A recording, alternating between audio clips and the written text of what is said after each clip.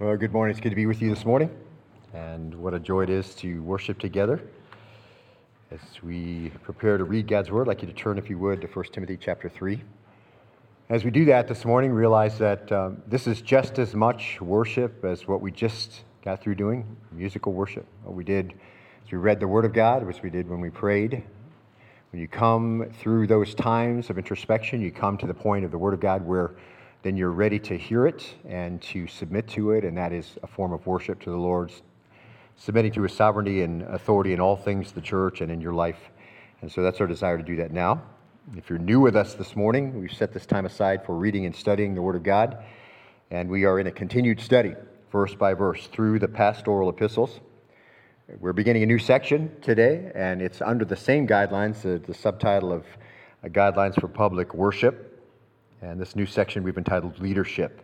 We're going to pick up in verse 1, if you would, of 1 Timothy chapter 3. And we're going to read together all the way through verse 15, as is our habit, to begin the Holy Spirit's work through the Word to conform us and help us understand it. We're going to start just like this. It is a trustworthy statement. If any man aspires to the office of overseer, it is a fine work that he desires to do. Verse 2, an overseer then must be above reproach, the husband of one wife, temperate, prudent, respectable, hospitable, able to teach. Verse 3, not addicted to wine or pugnacious, but gentle, peaceable, free from the love of money. Verse 4, he must be one who manages his own household well, keeping his children under control with all dignity. Verse 5, if a man does not know how to manage his own household, how will he take care of the church of God? Verse 6, and not a new convert, so that he will not become conceited and fall into the condemnation incurred by the devil. Verse 7, and he must have a good reputation with those outside the church, so that he will not fall into reproach and the snare of the devil. Verse 8, deacons likewise must be men of dignity, not double-tongued or addicted to much wine or fond of sordid gain. Verse 9, but holding to the mystery of the faith with a clear conscience. Verse 10, these men also must first be tested, then let them serve as deacons if they are beyond reproach. Verse 11, women must likewise be dignified, not malicious gossips, but temperate, faithful in all things. Verse 12, deacons must be husbands of only one wife, good managers of their children and their own households. Verse 13, for those who have served well as deacons obtain for themselves a high standing and great confidence in the faith that is in Christ Jesus. Verse 14, I'm writing these things to you, hoping to come to you before long. But in case I'm delayed, I write so that you will know how one ought to conduct himself in the household of God, which is the church of the living God, the pillar and support of the truth. So we stop at that point and we realize that everything that he said all the way up to that point, and everything that he said back in chapter 2, was that we would know how to what? Conduct ourselves in the household of God, which is the pillar and support of the truth. So everything that he said is his rules for the church, and that's how we can interpret that. When George Allen moved to Washington, D.C., as head coach of the Redskins, he promised the nation's capital the moon. He told them it would be just a few seasons before he would develop the Redskins into a championship football team. He promised them the Super Bowl by the end of the second season. Team had a brilliant preseason that first year. Then early in the regular season, they won several amazing victories. It appeared the Redskins were to be lifted from their common role of loser to the uncommon role of winner. As time passed, however, the inevitable occurred. They began to lose. And the blame fell, at least in part, not only on Coach Allen, but on a quarterback by the name of Sonny Jurgensen. One day after another defeat, Sonny was getting ready to take a shower and go home. A sports writer leaned over to him in the locker room and said, say, Sonny, be honest now. Don't all these off-the-wall remarks we write and all this public flack disturb you? Doesn't it make you want to quit when people throw things at you from the stands and when you get those nasty letters? Sonny just leaned back and gave a big toothless grin and sighed, quote, no, not really. I don't want to quit. I've been in this game long enough to know that every quarterback every week of the season spends his time either in the penthouse or the outhouse, end quote. And Sonny's comments point out an important fact. It's true that if you are a leader, you spend your time either at the top or the bottom. You seldom know what it's like to be in between. You're either the hero or the villain. You're either respected or you're the virtual bad guy. People in leadership must live in a yo-yo of public opinion under the critical jabs of the criticizers as well as being congratulated. And of course, being in the outhouse is a lot more difficult in those choice times when you're in the penthouse. There were plenty of people in those days, of course, that knew what advice to give Sonny. There were plenty of people in those days who knew what advice to give Coach Allen. They knew exactly how to coach the football team. The world, of course, has many articles and books beyond number about leadership. There's plenty to say about what leaders need to do to be successful. Sports writers spend tons of time creating scenarios by which those who are on the field can do it better. And a lot of that has spilled over into the church. But if we understand anything about all the men Jesus chose to follow him and establish the church, and we certainly know a good bit about the Apostle Paul, we will know just by those observations that we can't talk about church leadership from the viewpoint of human potential or ability. We can't make a case for someone to lead the church just by analyzing the natural skills they may manifest. And not only that, but the Lord has seen to it that we are not to do that, which is precisely the reason why he's given us these passages. They've given us spiritual qualifications in order to make those kinds of decisions. So this is a chapter that's set aside to give the required qualifications for church leadership. And ladies, I know that as we went through chapter 2, you probably thought that we're picking on you a good bit with a few 4 or 5 requirements for those who conduct themselves in the church, but you can see there's a whole lot more than 4 or 5 here. There's people who serve in the church and leading the church and ministering in the church are to be qualified to do so. And those qualifications are given here very clearly.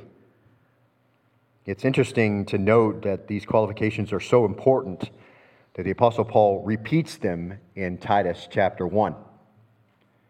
And knowing what we know about the church in Ephesus, this instruction for leaders is not arbitrary.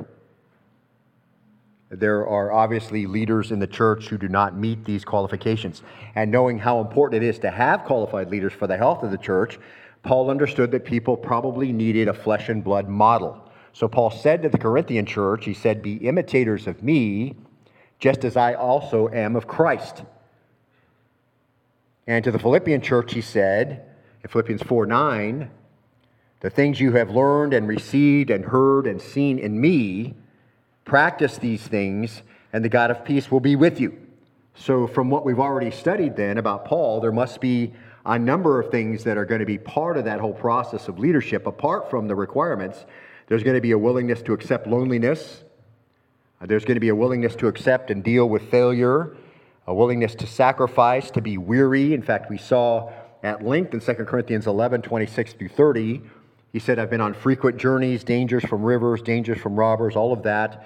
We saw all the difficulty he went through, and not just the difficulty that was in the actual travel, but those from his countrymen, from false believers.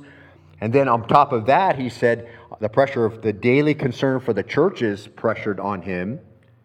Who's weak without my being weak? Every time somebody had a difficult time walking their faith, Paul felt it. Who is led into sin without my intense concern? Everyone that tend to go down the way of a sinful path grieved Paul. If I have to boast, I'll boast in what pertains to my own weakness. I'm not some powerhouse. This is a difficult journey, and I've had a difficult time of it. So a willingness to be lonely, to deal with failure, to sacrifice, to be weary, to be criticized. 2 Corinthians 10:10, they say his letters are weighty and strong, his personal presence is unimpressive, his speech contemptible. There's hardly anything worse than when you have a day in ministry and leadership and you overhear a criticism like that. You realize where it's coming from. You understand the difficult time they're having, but it makes it no easier for you to know what people actually think. To be rejected, to be pressured, to be disappointed. That's part of the pulpit ministry. That's part of leadership in the church. We know all these kinds of things come with church leadership. And there has to be a recognition, in a very real sense, that we've set aside personal ambition. We've talked about that before. What you thought would happen, what you think was going to happen because of your leadership, and all the stuff you brought to the table. You got to get rid of all of that. Personal comparison. All those kinds of things lead to pride and they lead to jealousy. Paul had to deal with that in the church. Early in 1 Corinthians chapter 1, verse 12, he says that each one of you is saying, I'm of Paul, I'm of Apollos, I'm of Cephas, and I of Christ. Has Christ been divided? Paul wasn't crucified for you, was he? Were you baptized in the name of Paul? Paul heard all the criticism. I don't really like Paul. I like Peter better. I don't like Peter. I like Apollos better. I'm not any of those. I like Christ. None of them are like Christ. You know, the whole thing. So Paul gives us this flesh and blood model of what a minister is to do and to look like, and then he writes these qualifications that allow you to understand those outward things that they have to submit to. And so 1 Timothy 3 is an important passage because Paul gives the qualifications. This is the level that the Word of God requires for those who lead in the church. And this is to deal with the real problems that Timothy is seeing and dealing with while he's there. So Paul takes on this issue. And when he writes in chapter 3 about what an elder ought to be or what a pastor ought to be or what an overseer ought to be, he is setting that against what the church at Ephesus has allowed to happen. So in at least some areas, if not all these areas, we can assume that some of the leadership at Ephesus are missing the mark. And as we're introducing this section, we're going to get to these verses, but as an example of some of the areas, just as an overview where leadership in the church in Ephesus has missed the mark, Paul says in verse 2, he says, an overseer must be blameless. Perhaps it's likely, if not the case, that in Ephesus, they weren't blameless. Not able to be called out. That's what that means. He must be a one-woman man. That's very likely not the case in Ephesus. As we just read, he must be temperate, sober-minded, good behavior, given to hospitality, and goes on to talk about drinking and not greedy after money and so forth. So Paul has Timothy stay in Ephesus in order to charge some of that they teach no other doctrine. Obviously, by that statement, some had risen to the level of pastor or teacher, right? Because they're in the position of teaching doctrine, and Timothy has to correct them. Teaching fables, endless genealogies, things that minister questions, rather than the godly edification which is in faith. He talks about some in verse 6, turning aside to fruitless discussion, and then he talks about, in chapter 1, verse 11, about some leaders who wanted to be teachers but had no idea what they were saying or the things which they were affirming. We're going to see some examples of that in just a minute. They didn't know how to use the law of God in order to present the gospel correctly, the bad news and the good news. And then in chapter 2 and verse 12, it appears that some of the women in the church had assumed a pastor-elder role of leadership, which Paul had to deal with.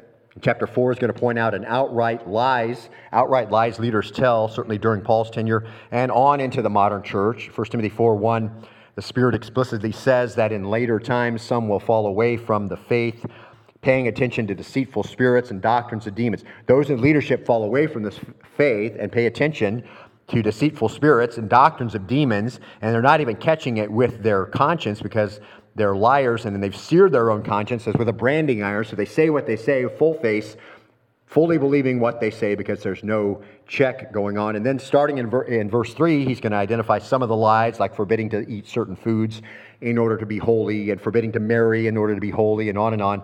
And 1 Timothy 4:4, he says, for everything, Paul says to Timothy, listen, everything created by God is good, and nothing's to be rejected if it's received with thankfulness. For it is sanctified by means of the word of God and prayer. And in pointing out these things to the brethren, you'll be a good servant of Christ Jesus, constantly nourished on the words of faith and on the sound doctrine which you have been following. Not listening to what other people say, not listening to what these false teachers are saying, but reading the word of God and then giving them that doctrine and helping them to understand it because they've lost their compass. Some of the elders aren't teaching the truth. Some of them who are into ungodliness and evil. And then he says to them in 1 Timothy 5:22, don't lay hands upon anyone too hastily and thereby share responsibility for the sins of others. Keep yourself free from sin. So in other words, be careful who you put in what? Leadership. Why is that? Verse 24, the sins of some men are quite evident, going along before them to judgment, and for others the sins follow after. And so it's important to recognize. So as they're thinking about leadership, that's why deacons have to be examined over a long period of time before they're put in. Why? Because we want to make sure none are following after. Sometimes it's obvious they're not qualified. Other times it's not obvious, and you're going to find out later. And I've said this before, but the whole pastoral search and put into positions just flawed in every possible way. Fortunately, Berean didn't fall into that trap, but this is how it normally goes. There's a group of people who are put together for pulpit supply. None of them have served in pulpit ministry most of the time. None of them are elders who have led the church, who have a heart for the church and are empowered by the gifts of the Holy Spirit for that leadership. And then what do? They put out a search and you take in a bunch of resumes. And so you got a bunch of resumes and then you kind of reduce them all down to the ones you like the best. And then you bring that person in and he preaches his best sermon because he wants you to be impressed. And then they vote and call him. What's the problem with that? There's no history there, is there? You don't know if the sins are coming along behind. You don't know what's going on with the guy. He was able to come up there and give you a great, they call it a sugar stick, the thing that he preaches the best. And then you say, okay, yeah, we want this guy. That's problematic, isn't it? I think it's symptomatic, though, of some of the problems that are in the church. Be careful who you put in leadership. Some sins come along afterwards. Verse 25, likewise also deeds that are good are quite evident, and those which are otherwise cannot be concealed. Time plus opportunity. You're going to figure out what he looks like, okay? The longer he's there, you're going to see what his life is like. If it's ungodly, it'll be obvious. It's not always evident what's going on, and I know we're getting far ahead of ourselves, and I don't want to spend a lot of time here and get bogged down.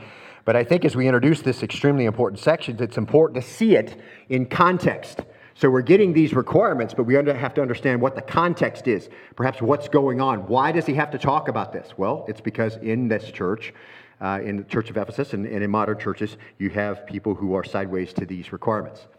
And so it has to be clear.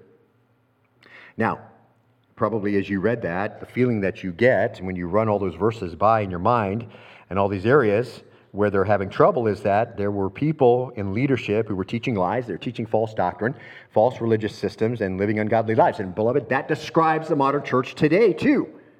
Many of the most popular, most sought after, most listened to ministers run afoul of much of this requirement and have for a very long time, and yet they have a very large following. So I think it's essential that Paul give Timothy the correct doctrine. He obviously thought it was important. We still need it today, which gives him the authority that he needs to correct this issue of leadership. And we can see from the wording that the leadership of this church had seriously departed from the standard of the Word of God. And when you think about that, and you think about the flippant way the modern church approaches these types of verses, and ordaining women into the pulpit and all those kinds of things, you can see that it's just no big deal still. In the grand scheme of modern Christianity, all that's antiquated, it's all out of date, we shouldn't be following it, the Lord's doing whatever He wants to do, and this person's gifted, and we're putting them in, and love is love, and all of that, see, and we just kind of throw the whole thing out, and we just kind of sit there in our own little world without any qualifications whatsoever, and then say, okay, well, you'll make a good leader. And so Paul's correcting all of that, and it's still just as relevant today as it ever has been. But that explains the serious problems with the outcome in the church today. So early on, the church had to set up the standard for conduct, and here in chapter 3, the standard for leadership. And part of the reason for that is the church leadership, like other kinds of leadership, can attract people with mixed and sometimes outrightly sinful motives to be in it. And of course, everyone knows, too, how to lead the church. Everybody knows how to play quarterback like they did for Sonny, right? Everybody knows how to lead a team, right? And so there's plenty of opinions that are all valid in everyone's mind. And so you've got this whole thing going on here. And you can attract leaders for the wrong reasons and with the wrong qualifications. And so the question that gets asked the most, and again, this is much in context here, about pastoral leadership is, how do I know if I'm called to this position? I mean, that comes up a lot. I've answered that question a lot in my time in the ministry. I got it answered for me when I was a young man. The call to church leadership, the call, if you will, to the pastorate, the call to be an elder, the call to be an overseer in the church, and we'll look at all those biblical words and understand their meanings eventually, but whether or not you are the primary spokesman, such as a person like I am, or whether you serve and lead and teach and preach in the church in other ways, or an elder who has another function or another role or over a group or young people or missions or whatever that might be, all these things are encompassed in this concept of church leadership. And the Scripture describes this as a stewardship. And all who steward in any way are involved in these qualifications. Okay, so I think we can see that. And we'll see later in Titus chapter 1, verse 7, he says, for the overseer must be above reproach as what? God's steward. The overseer is God's steward. So he just makes a one-to-one comparison. Paul's describing his function in the Corinthian church, along with Apollos and Cephas, and he says in 1 Corinthians 4:1, let a man regard us in this manner as servants of Christ, and mark what? Servants of the mysteries of Christ. And in this case, moreover, it's required steward that he be found trustworthy. So again, those who lead the church, those who teach and oversee the church are required to be stewards, and they're required here, it says, to be trustworthy. And that word steward is one that we are familiar with. We studied this passage. It's the word oikonomos. It's the word for house manager. And so, again, the question will come up often from men is, how do I know if I'm called? How do I know if I'm supposed to be this house manager? How do I know, as we looked before, that I'm supposed to be this under-rower, the person who just comes and delivers the Word of God and makes sure he doesn't spill any of it, brings it to the table, this house manager who oversees the kinds of things that's supposed to go on in the church? How do I know if I'm supposed to be there? And this is an important concept in ministry, because understanding it correctly will by default exclude the choice of the pastorate as a vocation on equal footing with other vocations. And I think in this introductory time, it's important to take a prudent look at this issue and gain some understanding, because that'll help us also to be able to exclude those who shouldn't be in.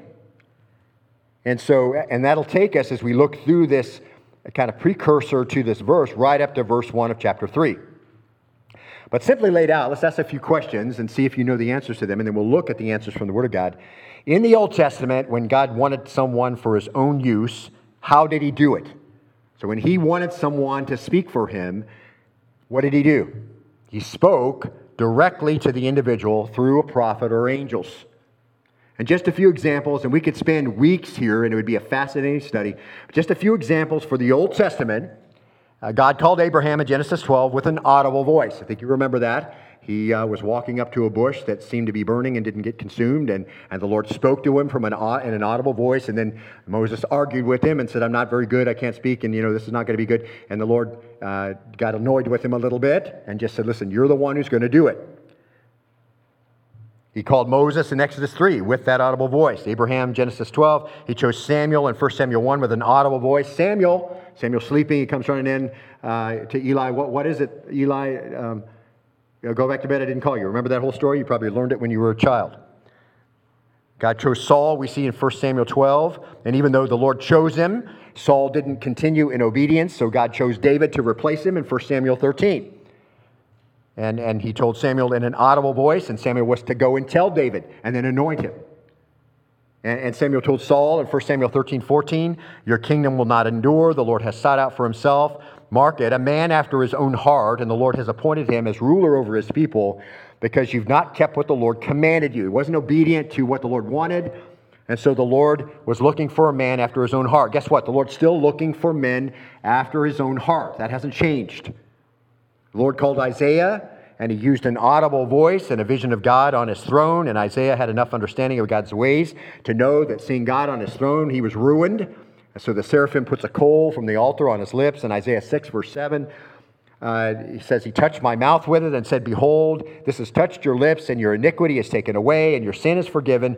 And then I heard a voice of the Lord saying, whom shall I send, and who will go for us? And then I said, here am I, send me. Guess what? God's still looking for willing hearts to do his will and represent him. He's looking for people who are men after his own heart. Just obviously, as he puts these requirements down, these are men who desire to walk with the Lord. The requirements are not unusual for those who want to lead. They're requirements that are part of the requirements for just being a believer, are they not? And so this is very, very important. He's looking for men who want to submit themselves to God's will and do his will. He's looking for people who are saying, here am I, send me. He's still looking for the same thing.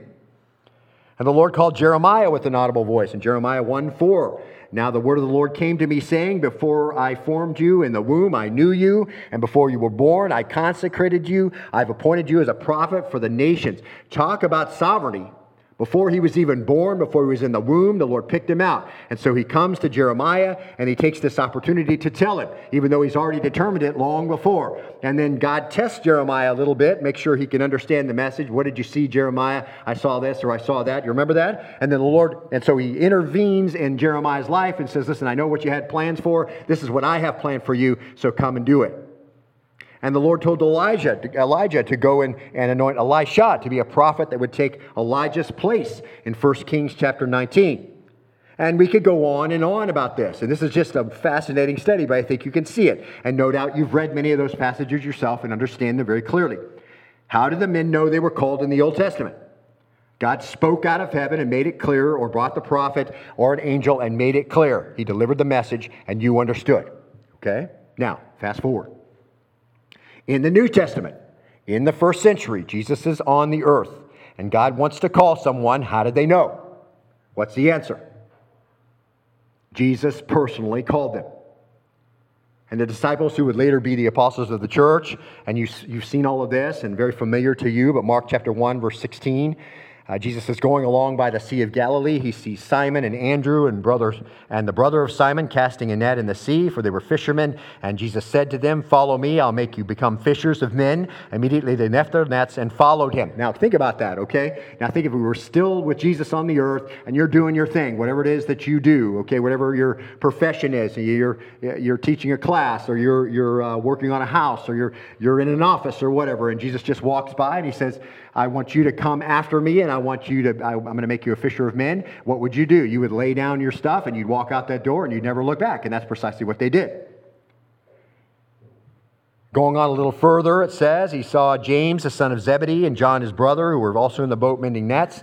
Immediately he called them, and they left their father Zebedee in the boat with the hired servants and went away to follow him. And I always think about the father sitting in the boat with the sons, and Jesus walks by and says, come on, and they just get up and walk out. And he's like, what's going on here? We got a job to do. And what did they do? They got up and left. Jesus called them. And then we see, and this is one of my favorites, in Mark chapter 2, verse 14, he passed by, he sees Levi, the son of Alphaeus, sitting in the tax booth. So he's hated by all the Jews. He's hated by all the Romans. He's got a big line of people paying taxes, and he just points at him. Here's a guy nobody likes and says, come and follow me. And what's he do? He gets up, closes the booth, and walks out. And everybody who's paying their taxes thinking, this is my lucky day. Right? Because he's unfaithful in tax collecting, no doubt stole money like every tax collector did. Jesus calls him and says, come. So you can't count about leadership on obvious, perhaps, qualifications from a worldly perspective, can you? None of those guys were anything special, were they? Jesus called them, said, come. And Jesus himself directly called Paul, and we've looked at that extensively. And he chose him, and just like all these other guys, interfered in his life and gave him his life's purpose, and we looked at that many times, and Paul especially, very recently. So, got both of those. So now we're in the church age. How do we know now that we're in the church age? If it's always been a call, is it any different now? Well, we know God's not speaking out of heaven to call ones he wants, because Hebrews 1 tells us that he doesn't do that anymore. He's spoken through Jesus, and we know through Jesus we have his word. Okay, so he's not speaking out of heaven and calling ones he wants. So if you were breathing a little uneasy, you were unsure what I was going to say, that God's going to call you out of heaven, I'm not going to say that, okay? And we know where Jesus is right now, do we not? At the right hand of the Father making intercession for us. So he's obviously not walking around on earth, coming up to you and say, follow me and I'll make you fishers of men. So it's not that. So it's always been a call, though. So how's it done now? How would we know that this is what God would have me do? And that brings us to 1 Timothy chapter 3, verse 1, where we get the answer to that question. So let's read it. Look back there in your copy of God's Word. It is a trustworthy statement. If any man aspires to the office of overseer, it is a fine work he desires to do. And this spot is really the only place we have a very clear statement about how this all works. Statements are implied in other places, but there's a clear understanding here, and we'll look at those other ones later. But this will just seem so obvious to us. God did it audibly in the Old Testament. Jesus did it in the first century establishment of the church. And the Holy Spirit does it now. And Paul says, just in case somebody's unclear, this is a trustworthy statement. This you can be sure of. What can we be sure of as we think about whether or not we've been called into the church age ministry? And verse 1 explains how that comes about. And it's connected to two words for desire. Now, the King James translates it this way: if a man desire the office of bishop, he desireth the good work. And that's a little confusing, because with the same word twice, even though the Greek words are different. The NIV and NASB got it right by expressing a closer English meaning. The first one, and we'll get back to it's a trustworthy statement again in a minute, and you'll see why. But Paul's first comment that helps us understand how men can know if they're called into the ministry, he says this: if any man aspires to the office of overseer. For first thing we notice is what? That the office is held by a man. Now, I'm not going to talk about this at length because we already did. But I just want to point it out that there are no other examples in the New Testament of a woman holding that position. No elders, no bishops, no overseers, nothing. No planting churches, no writing the scriptures, okay? So this passage, again, just affirms to us, if a man aspires to the office of overseer, it's an office held by a man. And then that first word, aspires, origami, the Greek verb, present, middle, indicative. Origami is to reach out after, to stretch oneself out in order to touch or grasp something. Now, it's used in the positive and the negative. The negative in the New Testament, which I think is helpful for us, it's the word we see in 1 Timothy 6, the reaching out after money. And that's a bad thing in that section. When you reach out, pursue money, you pierce yourself through with many griefs. Many have done that, and Paul says don't do it. And we'll get to that as we get to chapter 6. So it's this sense of desire, though, that helps us understand what we're talking about, an intense desire. A middle voice indicates its desire is reaching out after an object himself. A very strong personal desire to reach for that office. And just to clarify, it doesn't say anything about the inside. It just says what you're doing on the outside. The idea of going after something. If somebody goes after the position of overseer, that's the idea. Now, just to make this in your own court, think about you who played any kind of sports, perhaps, or you aspired after an academic degree or something. You understood what it took to get there. You may not have been the best athlete in a field of athletes with the most natural gifting, but you saw what it took. You were willing to put the time in. You conformed yourself to it and beat your body up, and you made the team. And it's very similar in academics. You understand what has to happen, you see the requirements, and you desire it very much. And so you bring yourself into submission of the requirements for that position. That's the idea, okay? You know what it's going to take. You're willing to pay the price for it. That's this word, origami. And works its way out on the outside. If somebody goes after the position of overseer, it's on the outside, desiring to submit to the qualifications, bringing the life into compliance. And he'll see what it takes, and he begins to reach for it. If he follows that track, if he wants it, no one is convincing him of it. The guidance counselor isn't saying, well, your dad's a pastor, so that's a good option for you. And many of you know this, my boys certainly know this, that I've never told any of them, you should think about being in the pastorate. I wouldn't tell that to my worst enemy. Pastorate is very difficult, full of many troubles and very little high points. And you're looking at the long view, and you're just in line with all the other ministers who've done the job over time. You're looking at, we serve the God who's the Savior of all men, especially of those who believe, and you work hard that way. You submit yourself as a house manager, as an under-rower, and you just do the job day after day, knowing the church is only going to grow and become what they need to be as you closely follow what the Word of God says and preach it clearly. Then the Holy Spirit goes into work in their life and begins to conform their conscience and conform their actions to obedience. And so it's not somebody convincing you to do it. It's not the guidance counselor saying you should do it. It's an idea that comes into the mind, mark this, unbidden. And many men will say, and me included, it was not on my radar. I wasn't thinking that that's what I should be doing. Not that I wasn't serving in the church. Many men who are called into ministry are already faithfully serving. In fact, that probably will be the rule. You'll already be involved. Why? Because everybody's supposed to be involved, right? Everyone's supposed to find a place to serve and use your spiritual gifts to serve. And I was very involved in my church, but being in vocational ministry was not on my radar. And men like me before the pastorate had no knowledge of what it would look like with me there. I wasn't thinking my future that way. But now he has that longing, and he wants to reach out for it. And Paul says that first longing is a faithful saying and worthy of all acceptance.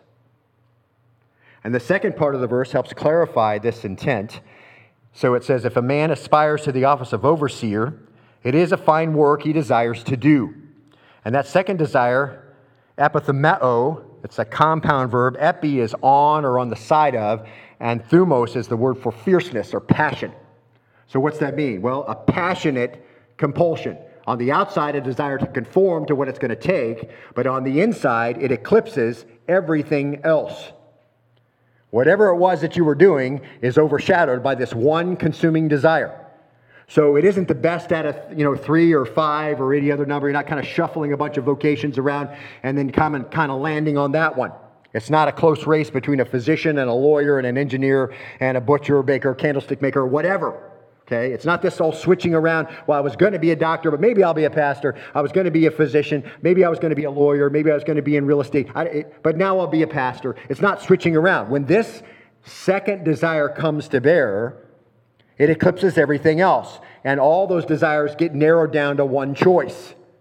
You thought you were supposed to do that, but now all of that makes no sense to you whatsoever. In fact, you don't want to do any of that now. You want to do the one thing. And Paul says, what? This is a trustworthy statement and worthy of all acceptance.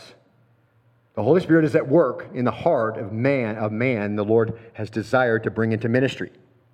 First word is something you do outwardly. The second word is something that you feel inwardly. And two of those things that come together in this verse, they give us this embodiment of the full understanding of that desire. What you have here then is the Holy Spirit given desires to lead in the church and pursue it on the outside because he's driven by the inside. He's compelled, if you will. And Paul says this is a trustworthy statement. It's a question of what you're compelled to do. So this is always the answer that I give young men who come and say, I don't know why, but I feel like I should be doing this. This is what the Lord, I think, is drawing me to. I don't understand this. It's precisely the same feeling I had in my early to mid-20s. This doesn't make any sense to me. My degree, my experience, everything is taking me this way. This is where I'm planning on going. But now it's like that doesn't seem to, I don't want to do that anymore. And that's kind of scary because this is what I know, and I don't know anything about this. Unfortunately, my own pastor at that time took me to these passages and confirmed with his own experience and those who were around him, and then, of course, took me back through a number of the things that I just took you through. So what are you compelled to do?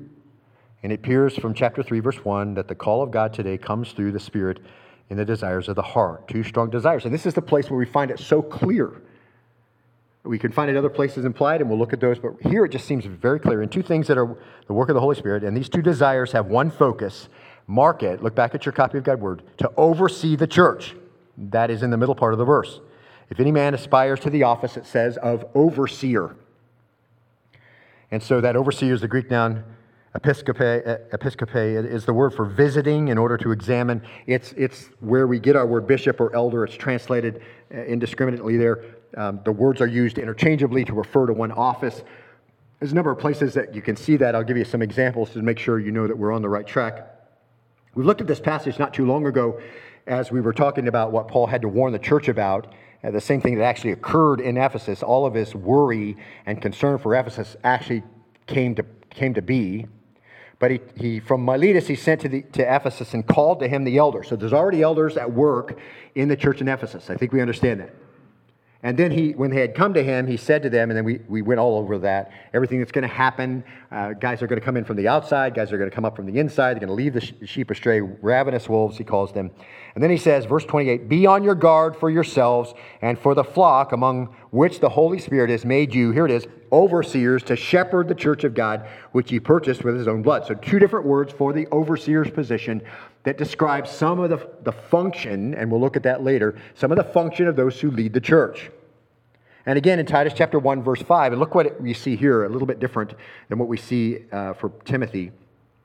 In Titus 1:5, Titus is going to the church in Crete, a church not established yet very well, and so he says to him, for this reason I left you in Crete. So he's habitually leaving these young guys in places where there's trouble and saying, okay, straighten it out, and I'll write you a letter, and I can give you some instructions. So he leaves Timothy in Ephesus and says, stay there, and then he writes him a letter, here's what you need to do. Does the same thing to Titus, I'm leaving you in Crete, and that you'll set in order what remains, so there's some disorder in the church, and he's going to set that in order. And then what does it say? Appoint elders in every city as I directed you.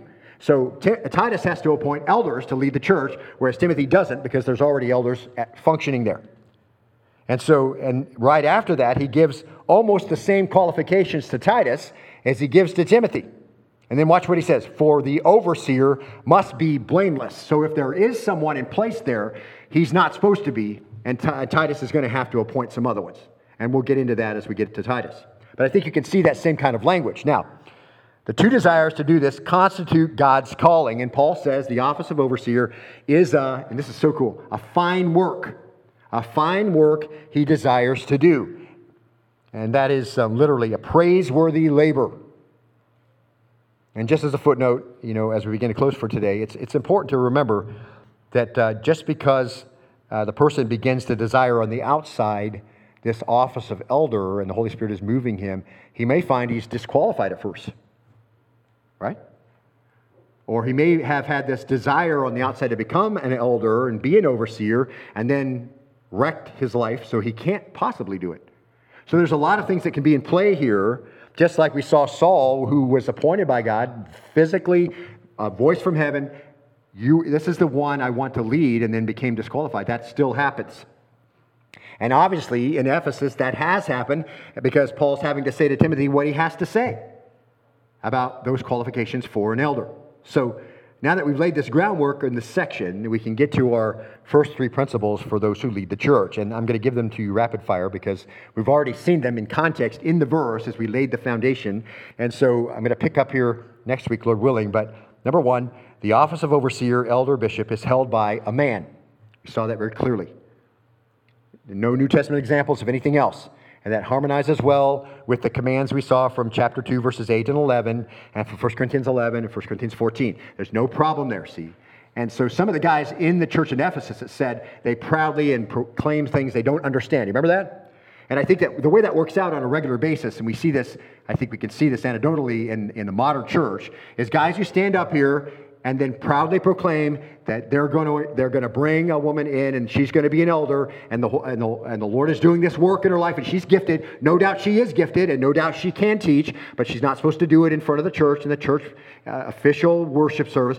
But they're proudly proclaiming that, but they don't understand anything about that, right? Because they can say that there, but as soon as you take that translation and you move it anywhere in the New Testament, you're crossways with the other translation. A normal understanding of what the Word of God says will cause a problem. And it falls on our ears all the time for guys who are false teachers. They say these kinds of things, and the Holy Spirit's going to do such and such, and I have a word of the Lord from me to you. The problem is, you can say that and proudly proclaim it, but you have no understanding of what actually is supposed to be occurring and what isn't supposed to be occurring. So this is the issue.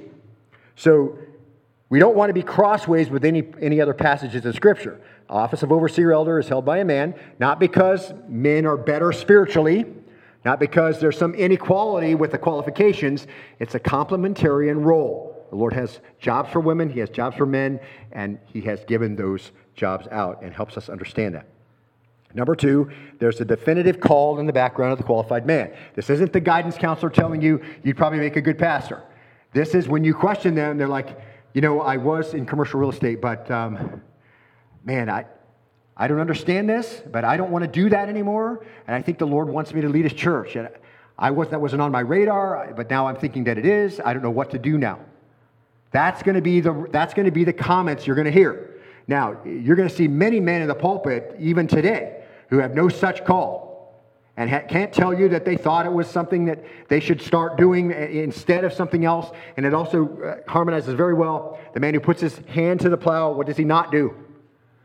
He doesn't look back over his shoulder, right? It's pretty hard to plow when you're looking back over your shoulder. Your rows are not going to be straight, right? When you begin that process, all that stuff is behind you now. But it's perfectly fine for you if you've been called to the ministry. Why? Because you don't want to do any of that stuff now.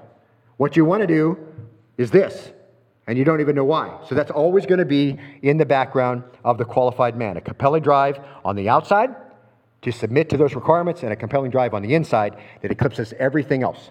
Number 3, the office includes the labor of oversight.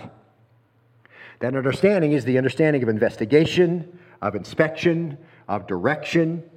It's the word used of the Lord in the New Testament as he searches out the ways and deeds and character of men. 1 Peter chapter 2, verse 25 very clearly says that. For you were continually straying like sheep, but now you have returned to the shepherd. And then our word, New American Standard translates it this way, guardian of your souls. That's the word overseer.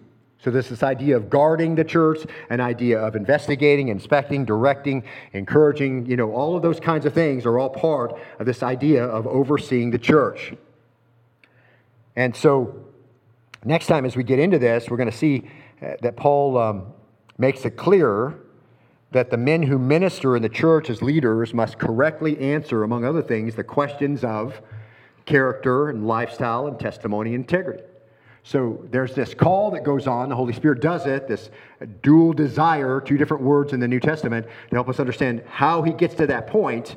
And then there's these qualifications, and they all have to do with character, lifestyle, testimony, integrity. Nothing to do with natural skill, nothing to do with any ability you might bring to the table, nothing that might identify you as the guy who's going to be this great preacher and orator. In fact, if we see the New Testament at all, and we see any in the Old Testament, we realize they weren't the likely candidates. Just very ordinary people. In fact, people you probably wouldn't pick. Not many wise, not many noble, right? God chooses the foolish things of the world to confound the wise. I just realized that, over the course of my time in the ministry, that in some respects I fall into that. God uses the foolish things of the world to confound the wise. I'm not here to make you feel good. I'm not concerned about whether you like me or not. The fear of man brings a snare. My desire is that you walk in holiness, and I can't force you to do that, but I can give you the Word of God and make you then accountable to the Holy Spirit and to the Lord himself for what you understand you're supposed to do. That's my whole job. It wraps the whole thing up. I'm a shepherd. I'm a guardian. I have to watch out for wolves. I have to do those kinds of things. But the primary job that I do is just foolishly preaching the cross so people can laugh and scorn and whatever and walk out and say that was so stupid and he's not a teacher and man, I didn't learn anything. These are all words I've actually heard in my life over 30 years. I didn't learn anything. I don't learn anything from your preaching. I mean, it's a complete waste of time, that kind of stuff, all right? And it's hard to hear that, I'll just tell you. It's hard to hear those words and not take it personally. It's hard to hear those words and go home and feel good about yourself. And yet I just understand it's a long view. You just do what every other minister who's faithful has done and just fall into that group and just look forward to a time when the Lord can say, well done, if that's what he says. And so I think important issues here that make it clear that this is character, lifestyle, testimony, integrity. And it's not surprising, is it? Because we just looked in chapter 2, even if men are praying in the church, what's their requirements? If they're allowed to pray in the church, they have to be lifting up holy hands. What's that mean? Their lifestyle, in general, as you observe their lifestyle, is a holy lifestyle. Not one complicated by the world, not one that loves the world, whatever. And that their inside has to be not wrath or dissension. They can't be troublemakers, not dissentious people, not arguers all the time. Those guys can't preach in the church. See, so it shouldn't surprise us when we get to those who lead the church, there's an even longer list of requirements. And what's really comforting, I think, as we think about all this, as we tie this all together, this concern for character and testimony and lifestyle, as we've seen, really dominates 1 Timothy. And it peaks right here in the 3rd chapter. Paul's stated purpose in writing, as he explained right there at the last verse of this chapter, is that you'll know how people ought to conduct themselves in God's household, which is the church of the living God, the pillar and foundation of the truth. This is the standard by which you're allowed to do what you do. And that sits very badly on modern church most of the time. People don't like to hear that. They don't want to say, this is the standard, we have to do it this way. They want to do whatever they want. They want very little accountability, too. But that's not how the Lord has set up the church. And it's not how he set up those who are supposed to lead it. And then, if you think about this, 1 Timothy really takes in church conduct and order, of course, but there's a deeper purpose, and we looked at it, didn't we? Namely, what is it? World evangelization. What was the purpose of God we saw in chapter 2? That God doesn't desire any men to perish, but all to come to the knowledge of salvation. That's God's desire. So then he tells the church to begin to pray for all men everywhere, and for leaders and all who are in authority, and for the church's holiness and faithfulness before the world, right? Why? All because of testimony. And so understand that even in all of that, see, We're bringing up this leadership requirement. It just comes under that whole thing. It's all about the church ministry of evangelization. And you get off track if you put the wrong people in leadership. You're not focused on what you're supposed to be focusing on. You're not equipping the church to be the kind of salt and light they're supposed to be. And so what do we have, as we talked about with the men yesterday morning at the men's breakfast? You have a whole bunch of salt that's good for nothing. It's no longer preservative. People come out of a church, they have this idea that I don't want to be part of Christianity that's condemning. I don't want to be part of Christianity that says some people can't do this and that this lifestyle isn't any good. And I don't want to be part of a church like that. So they go join a church that isn't like that. But where's the preservative now? There's no preservative now, see? You're not hearing any good message. You're not understanding exactly what's supposed to be happening. So what did Jesus say? The salt becomes good for nothing except to throw out on the path and use to mark the path. So this is the issue. And it all comes under the church's main purpose. And so when we see all this, just realize it doesn't take on a life of its own. It's all about this whole main purpose of the church.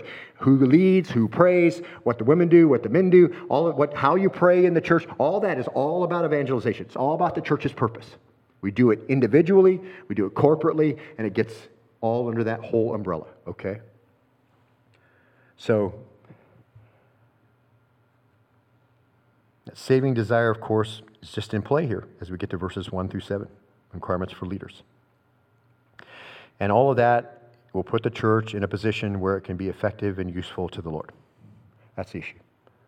So as we go through this, just realize this just brings the church correctly in alignment. And when you see that it's not in play, we see a church that plays that down, when they've violated those main principles, you realize the church has got off base. It's not directed where it's supposed to go. It's not being taught like it should do for a love from a pure heart and a sincere faith and a good conscience, right? You've missed all of that. And now it's heading in a different direction. And it may seem like a church, and they may have fine worship and the lights and everything, and you just feel like, wow, I'm just really meeting with the Lord. And then they get up and they teach, and they're not teaching the right thing. And you think that you're part of this great movement, but you're really not growing. You've lost your saltiness, your preservative, the reason why you were left here. So all very, very important as we think about all this, all right? We're out of time, so let's pray. You bow with me. Father, we thank you today for this time together. So grateful to be together with like-minded believers who love you, who desire to do your will and be a part of your kingdom. Your holiness is beyond our comprehension. We can't understand even just a fragment of the garment of what it means to be perfectly holy and perfectly just. And Father, we thank you that in the midst of that, you, from ages past, from before time, eternity past, sent your Son to walk here with us, to help us understand you and to bridge the gap between us and you. And for that, we're so grateful. Father, we thank you that we have an opportunity now to pray for all men everywhere, for all who are in authority, for leaders. Father, we think about those far from us. We think about perhaps the Ukraine war and Putin and all those who are involved in a wickedness, and we ask for peace. We ask for salvation. We don't wish for any of them to perish. We don't want our own wicked leaders in our own nation to perish because you don't want them to perish. What a horrible thought it is to be punished forever in eternity in hell. Sometimes we get caught up in, well, they'll get what they deserve. Yeah, well, we didn't. So, Father, I pray that you'll conform our thoughts to your thoughts, that we'll have a heart that has compassion for the world, which will work its way out in our own obedience, and that you'll bring wise counselors to those who are leaders in foreign countries and far away, in Israel and the Sudan and places where missionaries are in danger, that you'll bring peace there. We think about India, and we think about some of the difficulty in our own missionaries' lives and those who they love and worship and minister with, and that you'll bring peace with the leaders who are causing so much distraught and fear, and the lack of peace and tranquility, and believers running for their lives and in fear of meeting. Father, I pray you bring peace there. I pray you bring calm, that the leaders will come to faith, that the good testimony of the believers will work its way out in a place where the church can be effective and work effectively. Thank you for the conversions going on there and everything that's got stirred up. But I pray, Father, that you'll bring peace so that your church can continue to grow. These are the kinds of things, Father, we want to remember as we work through our week, that we want to pray for these kinds of things and lead others to do it too. This is your will. You've made it clear. It's not unclear for us how we're supposed to pray and what we're supposed to be concerned about. It's just hard to do it because we're so used to praying so close to us. And it's not that you're not concerned about our lives and about our loved ones and those close to us and those we know. And it's just that you want us to have a broader worldview, one that mimics your own. So, Father, we thank you for that. And we thank you for this time we can spend talking about leadership as we work our way towards the Christmas time. We're very grateful that we had this example in the Apostle Paul, follow him as he follows Christ. Thank you for even the hard things that he showed us would be part of the leadership. And Father, we can embrace them because he willingly did. In fact, said, count it all joy when you come into difficult times. And so, Father, we give you praise for that. We thank you for this introduction to this section. As we move on next week in deeper, Lord, we pray that you'll give us your understanding and that we'll be able then to translate that into what the church is supposed to do, how the mission is supposed to look, and that we'll be edified and encouraged in those things. And we pray this in the name of your Son, Jesus, and for his sake, amen.